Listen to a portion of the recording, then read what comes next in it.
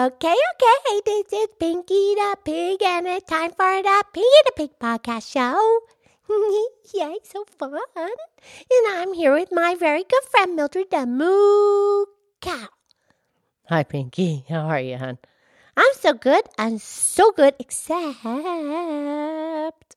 What? What's the matter?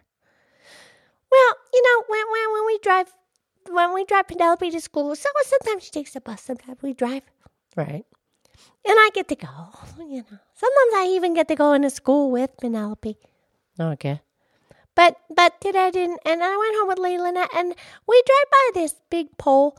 It has eagle nest on it. It used to be a big tree there, but something happened to the tree, and then so the tree got chopped down or whatever, and then somebody built a big platform on top of the pole, and then the eagles, the eagles used to be in the tree. Sorry, I said that word. They had a nest in the tree, but then they chopped and then so they made the platform, and now the eagles nest up on top of the pole. It's so cool.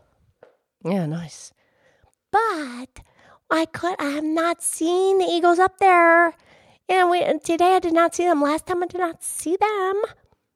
Well, maybe they went a little further south for a while it's cold, or, perhaps they're just out looking to hunt some fish, something to eat. Because their wings are really big. They're 7 feet wingspan. Yeah. They can fly really far with those wings. Yes. But anyway, they're bald eagles. But when they're babies, you can't really tell because the bald eagle, they're not really bald. No, I know. It's just that they have white feathers on their head and their tail. So it makes them look like they're bald. Then instead of calling them bald eagle. But they're not, they don't have the white feathers till they're like 5 years old.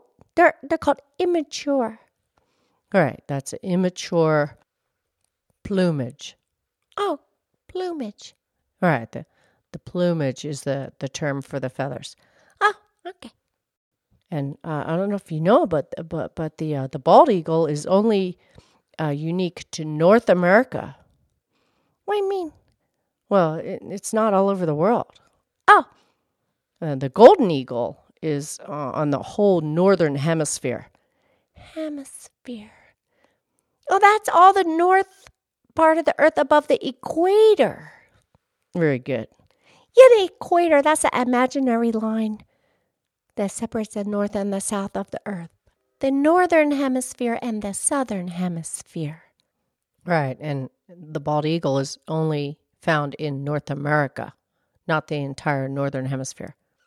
Oh, okay, got it. Right, and the bald eagle is so majestic, is so big and beautiful. Oh, yeah.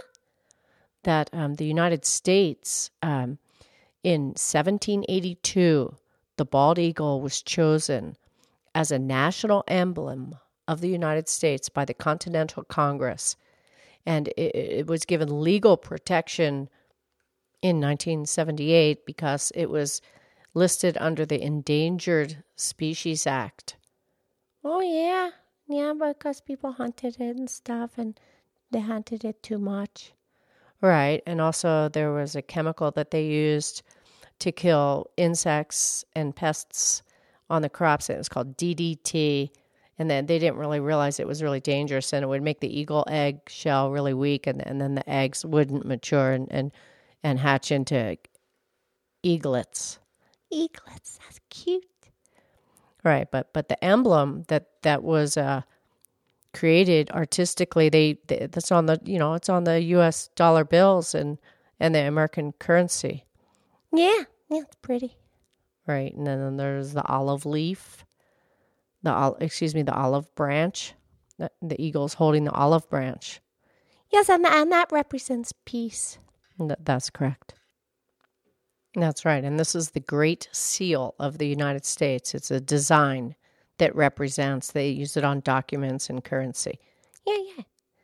And so the right talon, that's the claw on the eagle's foot. On the bottom, he has big hooks on it so he can pick up his prey, because he eats live food.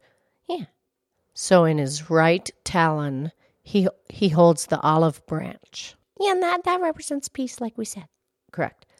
And then on his left talon, he holds arrows, 13 arrows. Oh, yeah, because there 13 is the original states when the United States first started. That's right. And just like the very first flag has 13 stars. Okay, so he has 13 arrows in his left talon. Correct. And so with the two talons, then that symbolizes that the United States has a strong desire for peace, but will always be ready for war. Well, yeah. I mean, that's just a fact of life, because as much as you want to trust everybody on the planet, you just cannot, because we don't live in heaven. So, you just try to be really sweet and kind, and then but if you have to go to war, you have to. But, I think we're good. Yeah. Well, we're prepared. Yes, very good. But, and the more love that you put out there, then the love will take over the environment. And if everybody just be, and the peace and the love it starts right in your own home, right in your own backyard, right in your own school, right in your own church, right in your store that you go to, right in your neighborhood, and then one little town and one city and one state and one country and the next country. And that's how you create peace, because you have to have peace with the olive branch. You create peace. And you don't dwell on the nasty negative, because if you dwell on the nasty negative, now you're gonna give energy to it. So let's just all be peaceful. Yeah, absolutely. I got all fired up there.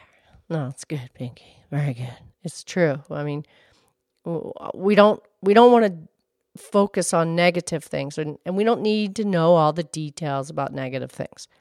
We need to focus on positive things and focus on the details of positive things.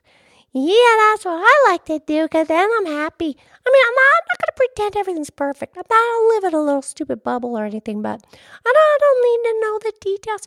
I don't need to expose my subconscious to negative stuff. I don't need it in my brain. I just don't need it. No, that's good. All right. Anyway, back to the eagle, please. Okay, so when the male eagle and the female eagle mate, and they get together, and they have a family. Yeah. Well, they stay together, the male and the female, for their entire lives. And they completely stay together. It's called monogamous. Well, actually, it's called monogamy, and they become monogamous. Yeah, I like that. That's the way it's supposed to be. All right. And then that's what they do. And that's just like the penguin, right? The penguin does the same thing. That's right. Okay, and then they do this thing because, they can fly. Penguins don't fly. Not a penguin cannot fly, but they swim really good. Right. Okay, so the two eagles, the male and the female, they have this crazy, it's called a courtship. Oh, that's like when they're first getting together. Right. And it's also territorial. What's that? Well, that means, they kind of take charge of a certain area of land. It's territorial. Okay, so they have this behavior. What they do, it's called talon clasping. Oh, they hold on to each other's talons? Yeah, and then they hold on to their talons, and now they can't fly.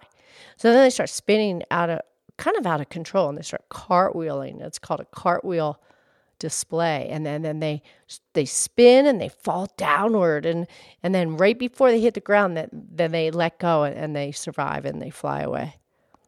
And then once they do that, then they stay together in the monogamous relationship, until one or the other of the pair dies. Wow, that's so cool. So that's like a huge trust factor thing. Yeah, it's a huge trust, and that's how they bond. No, I like it. Okay, time for the poem, please. Okay, Pinky, this poem is by Letter Pile. Okay.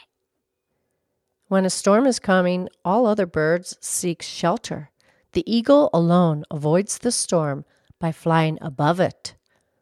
So, in the storms of life, may your heart soar like an eagle. Oh, yeah, that's a good one. Okay. I love you. I love you.